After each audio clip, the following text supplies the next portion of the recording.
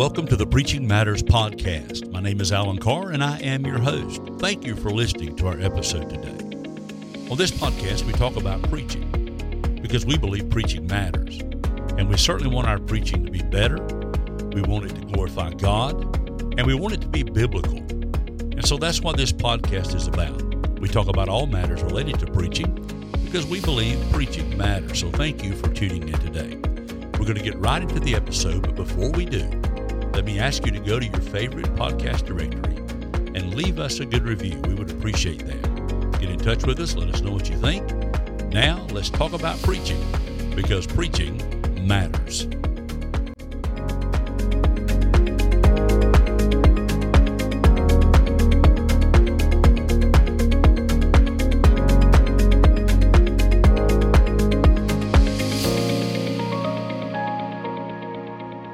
Welcome back to the Preaching Matters podcast. This is Alan Carr, your host, and I thank you for taking the time to join me this week on this episode. We are finally ready to move into the step of preparation. This will be step number 5 in our 12-step program, and we've been talking about, up to this point, all kinds of issues. We've been talking about isolating a text. We've been talking about meditating upon that text, concentrating upon that text, and then interpreting that text. And now we're finally ready for preparation. After all the groundwork has been laid, after you have chosen your text and studied it and milked it for every drop it contains, every drop of truth it contains, you are ready to put that together into a sermon. Now, I don't know what kind of preaching you do. Personally, I work from full manuscripts. This means I write my sermons out in full as if I were preaching them to my keyboard. And when I get finished, the average sermon length for me is about 3,500 to 4,000 words. That translates to about 35 to 40 minutes of preaching. You can figure that about every 100 words in a manuscript will give you about a minute of preaching time. And of course, when I preach that manuscript, I'm not relying upon it entirely. I'm not reading my sermon to the people, but I have internalized those truths, and it's merely there to help keep me on track. And there are times when I will deviate vastly from what I've written in the manuscript, and at other times I will follow it pretty close to what it says. But as things come to my mind as I'm preaching, I will add them in. If other things seem inappropriate in the moment, I will leave them out. And I just kind of do that as I on the fly as I preach. Now, you may be an outline type preacher. And if you preach from an outline, a very simple, basic outline, or an expanded outline, then that's fine. You can use these steps as well. However, if you're preaching extemporaneously or without notes at all, which is an excellent path to follow if you're so minded to do that, if you're not terrified like I am when I preach without notes, that's great too. These steps will help you in the preparation process and will help you prepare a sermon which is ready to preach to the people who come to hear you. So let's begin this idea of preparation and talk about putting all this material together and building a good expository sermon. And there are several steps in this, and I think the first step really is the matter of preparing a good outline. And as you did the mechanical outlining step and you looked at your text and concentrated on it and thought about it and studied that text, a rough outline may have been developed earlier. But in this stage of the sermon building process, the outline is going to be revised and it's going to be streamlined until it accurately reflects the clear teachings of the text. So we're going to get into all that stuff in more detail. We'll be talking about main points and subpoints and all that stuff in a later episode. But right now, you've got to prepare an outline. And an outline is something that most of us learn to do in school. But typically, your main points in an outline will be indicated by Roman numerals, capital Roman numerals. And the first one will be the capital letter I. The second will be 2 capital letter I's. The third will be 3 capital letter I's, and so on. Underneath that, if you have subpoints, you will characterize the main subpoints with a capital letter A, B, C. And if you have subpoints, there'll be 1, 2, 3, and so on. And if you get into subpoints, then you're going to use lowercase a's and so on, lowercase b's and whatever. But remember, the number of main points in a sermon is always determined by the text. And I'm going to give you, hopefully in the show notes, an example of what an outline looks like so that you can see for yourself what a well-constructed, and I say that tongue-in-cheek because it's my own work, but what a well-constructed outline looks like. And after you have got the outline completed, and the outline will be given to you by the text, the next step is to put some meat on those bones. You've got a skeleton. Now it's time to build a body of a sermon around the skeleton. And during this process, we're going to bring together all the materials from our exegesis and from our exposition, and we're going to add to those things like illustrations and arguments and cross-references to prove our points, and we're going to add application. And this material, of course, is gleaned from many different sources. And later on, we will be talking about illustrations and cross-referencing a little bit more and those kind of things. But this is where the sermon begins to live. And if we were to take the dry results of our exegesis, into the pulpit, honestly, we would bore the people in the pews to tears. Our job is to take the material we have gathered and to bring it all together in a presentation that delivers the truth of God's word to our congregations. And we must learn to arrange the truth, argue the truth, prove the truth, and apply the truth. And we'll say that again. We must learn to arrange it, argue it, prove it, and apply it. All those things need to be done in the course of the sermon. So you arrange the truth in a compelling format. You argue for the validity of the truth, or if you're preaching against something, you argue the negative side of it. You prove the truth from the text, and then you apply the truth to the people to whom you are preaching. And we must learn to do this in the best and most attractive manner possible. And so what I'm going to do is lead you through what I would call the keyword method of sermon preparation. And I'm going to share that with you over the coming weeks, and we'll talk about what the keyword method is and how it looks. And I'm just going to give you just a little bit of information about keyword method. And then next time we're together, we'll launch out into the first one, step one of that, which is isolating the subject. So I think the keyword method really works well with most expository sermons. It also works well with textual sermons. I would say you could probably do it with a topical sermon, but I wouldn't know because I don't do topical preaching. But if you tried it, it would have to be modified to some degree to make it work. And I think the preaching text, when your preaching text is a minimum of a paragraph, this method is usable most of the time. And I found it even usable in shorter passages of Scripture, even on single verses at times, but your mileage may vary. So to determine whether the keyword method is the correct method for you to use with a given text, the preacher should study the mechanical layout of the passage and ask yourself this question: are there two or more parallel ideas that relate in the same way to the same theme? Because if you're going to use the keyword method that I'm going to illustrate for you and talk about, there need to be at least two or more parallel ideas, and those parallel ideas will become your main points in your sermon. And if you have these parallel ideas, then the text can be used sermonically using the keyword method. And if not, perhaps another homiletical method will be necessary. We'll look at some others at a future time. But the parallel ideas in the text are possible main points when the keyword method is being used. So a given paragraph or more of text may well have several sets of parallel ideas. Okay? You may find one or two independent clauses. On a second level, there may be two or three dependent clauses related to those independent clauses. And we're getting into some grammar stuff here, and it may blow your mind, but that's okay too, right? It's good to have our minds blown every now and then. There also may be a series of prepositional phrases, each related back to the same clause. And as you prepare your sermon, you'll need to choose which set of parallel ideas you wish to use as the basis for your main points. So usually the main points will be based on independent clauses of one or more paragraphs. And you say, what is an independent clause? An independent clause is a portion of a sentence which, if left by itself with a period at the end, would stand alone as a sentence. Okay, so that's what an independent clause is. A dependent clause is a clause which depends on the rest of the sentence to make sense. In other words, it can't stand alone. So as you study this, you're going to find all of these clauses in the text. You're going to have dependent clauses, independent clauses. You're going to have subordinate clauses. You're going to have phrases, and all of that can be used for subpointing. Don't let this blow your mind. Don't let this get into your head. It would do well for every preacher to be a grammarian, to study English so that you can properly outline, translate, and apply the Word of God. So don't let that blow your mind.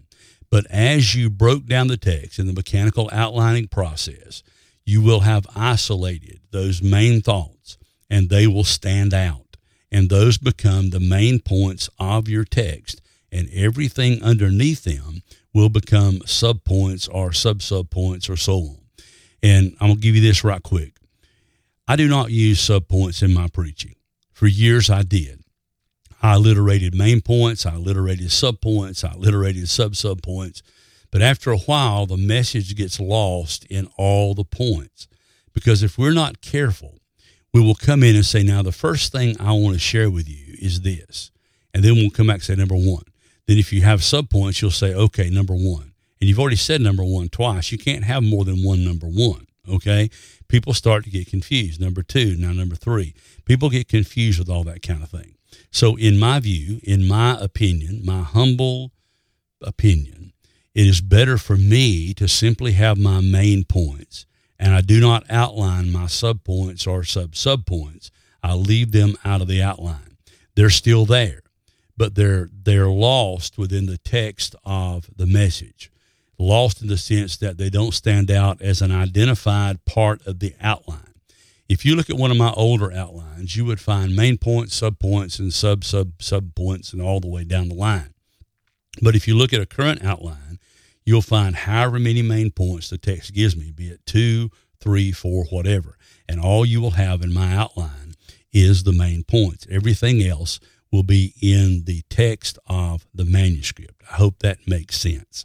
So we're going to talk about this keyword method as the days go forward. Now, since I'm on the idea of main points, let's talk about alliteration. Alliteration is something which is very popular with preachers.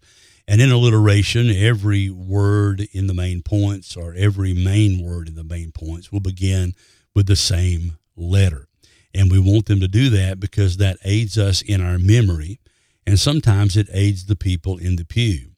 But if you practice alliteration too much, and you alliterate your main points, your subpoints, your sub-sub-subpoints, people can get lost in the alliteration, and sometimes the alliteration can begin to sound quite hokey.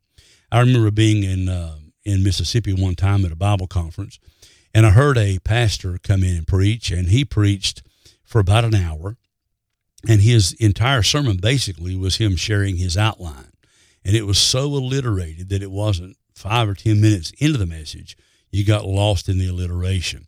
Now, here's the thing, guys. We do not want our outlines to take away from the sermon.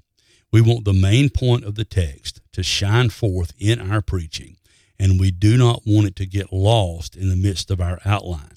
So the outline should be really transparent, allowing the main thoughts of the text to come through, allowing those divine eternal principles to be set forth in a way that can be heard and understood by the congregation. I don't want them to remember my outline, but I do want them to remember what God said in His Word. And so be careful with alliteration. It's fine to use it. I practice alliteration because it helps me remember. It is a device which helps me recall the main points while I'm preaching so that I'm not really tied too deeply to my manuscript. However, there are times when a passage does not lend itself to alliteration. And if a passage does not lend itself to alliteration, then I abandon alliteration and do not use it. And so I will just name my points, whatever. And I'm going to come back to this thought when we talk about main points. And I'm going to tell you how a main point should be constructed, at least in my opinion, and we'll deal with that when we get there. But for today, just keep in mind that alliteration is fine, but it's not always the best thing, okay? And don't let your outline overwhelm the truth of what you're preaching. Be sure your outline disappears and the truth of God's Word shines forth. That is the main goal. It's not about our cleverness with our words. It is not about the depth of our vocabulary.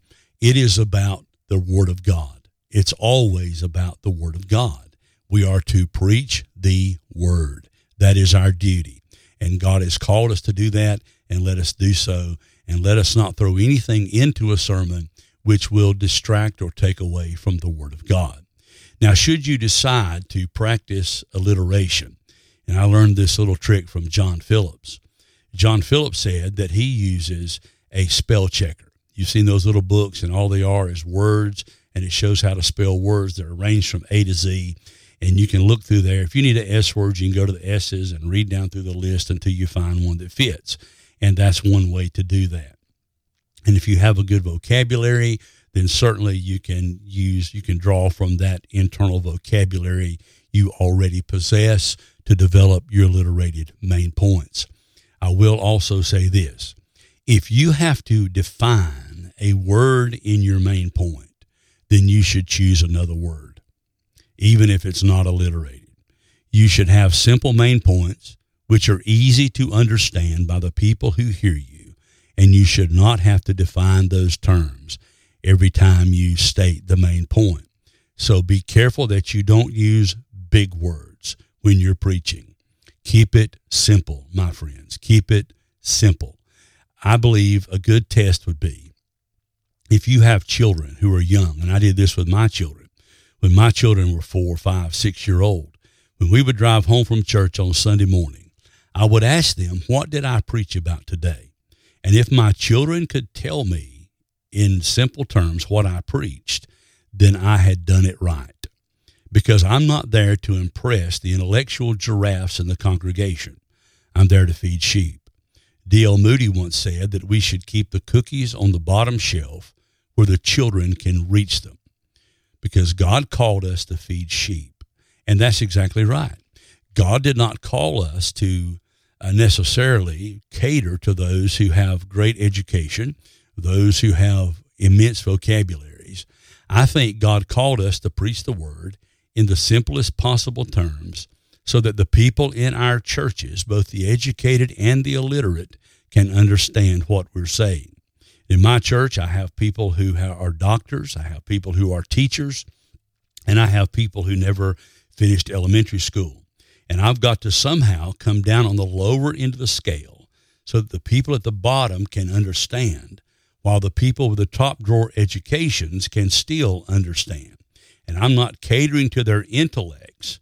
I'm simply trying to preach the word in a fashion that even the children can grasp the content of the message. So keep that in mind as you build your points. Don't try to impress anybody. You've got no one to impress. Just preach the word and preach it clearly, preach it simply, and so that people can hear it and people can understand it. If somebody comes by and tells you that you're easy to understand, you are a simple preacher, take that as a blessing from God. But if somebody comes by and says, I heard what you said today, and it must be true, but I didn't get a word of it, you've messed up. Keep it simple. Let the people understand what you're saying. So, beginning next week, I'm going to introduce really the keyword method. We'll start going through the steps. And the first step will be isolating the subject.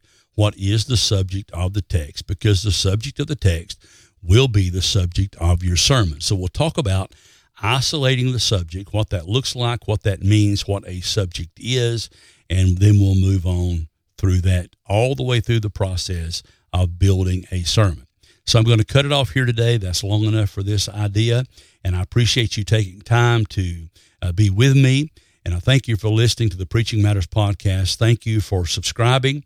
Thank you for leaving a positive review, and thank you for reaching out to me in email. Again, you can email me at alancarr@gmail.com, and I'd love to hear from you. I'd like to hear your ideas. I'd like to hear what you would like to hear in future episodes. I'd really appreciate hearing from you. It'd be a blessing to me personally. So reach out to me and let me know what you think. Again, be sure to subscribe to the podcast. Leave a positive review if you can, and tell others about what we're doing. And I appreciate you taking the time to be with me today. It is a blessing to know that you're out there listening and to know hopefully somebody is getting some help. God bless you. We'll talk again next week. Until then, may the Lord continue to bless you and use you for his glory. Thank you once again for joining us today on the Preaching Matters podcast. We'll try to have a new episode out next week, so I encourage you, if you enjoyed the episode or you think someone else would enjoy it, first I want you to subscribe. And I'd like for you to leave a positive review on the platform of your choice, or on several if you choose. And I'd like for you to tell somebody else about it. This is a podcast for preachers. If you are a preacher or know some preacher who might benefit, share the news. God bless you. Thanks for being here. Pray that preaching goes well for you and God blesses you in your work for his glory. Pray for us, and Lord willing, we'll see you next week.